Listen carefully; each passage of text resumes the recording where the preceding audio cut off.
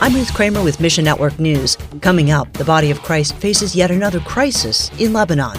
Then later, believers meet needs in the name of Jesus on the southern border of the United States. We'll unpack that story for you in just a couple minutes. We'll start today in Lebanon, where the government is only providing 1 or 2 hours of electricity each day. Those who can't afford it pay private groups who run generators. Pierre Hosny with Horizons International says, a lot of people are switching to solar. A lot of people are adding solar panels, and you just see them all over the place. Because really, when the government doesn't provide you with, the basic needs, you have to just figure out how to be your own government. You have to figure out how to make your own system. So I personally was able to put, solar panels on our roof, put in a backup battery in our building. Some people have sold their cars, family valuables, or even land in order to buy solar panels. The solar panels work well in Lebanon, which receives sunlight about 300 days of the year. The power cuts have a big impact on ministry in Lebanon as well. We've bought a generator for a church recently because they, like others, they have power cutouts during their ministry services. And so there's no lights. The sound system goes out.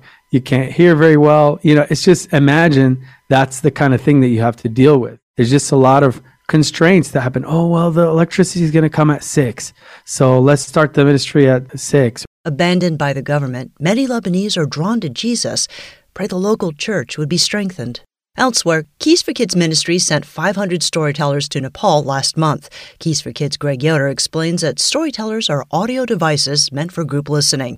They're preloaded with scripture and Keys for Kids devotionals. There are so many in Nepal who need Jesus. We thought this was going to be a great opportunity for the church to just dig into the Word, especially since many of the people there are illiterate. Everything went well at first. We started seeing some of the storytellers being distributed, and we're getting pictures back and lots of smiles on people's faces.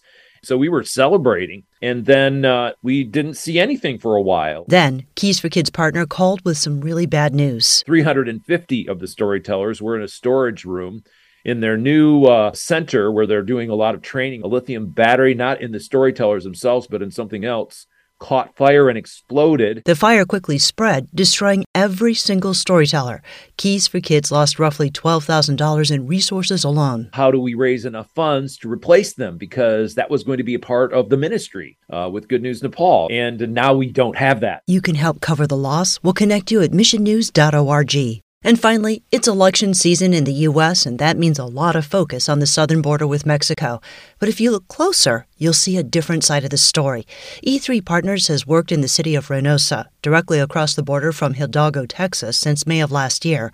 Claudia Adame, the EVP of Hispanic Global Mission, says, what we do is demonstrate God's love by listening to the stories, interacting with the kids as far as puppet shows or singing or something that kind of gives them and their parents a respite from their journey, from the experience at the camp. E3 Partners works with several local churches, sharing God's love in both word and action. Initially, people were in those camps for quite a few months. So we had an opportunity to disciple them long-term, help develop leaders where the several small churches were started in that refugee camp because we did have the time. But recently, probably the last 2-3 months, things have accelerated quite a bit. So instead of people being there a few months, they might be there a few days. And it gives them just a break from all that bit of a chaos that they're living in. E3 had to shift their strategy, sharing God's story with small groups of people. You can help even if you don't speak Spanish. Get the details at missionnews.org. Mission Network News is service of One Way Ministries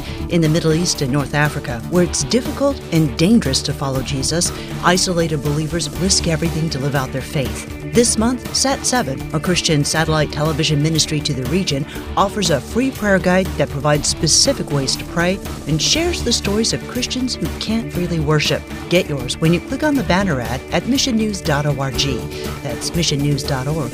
I'm Ruth Kramer.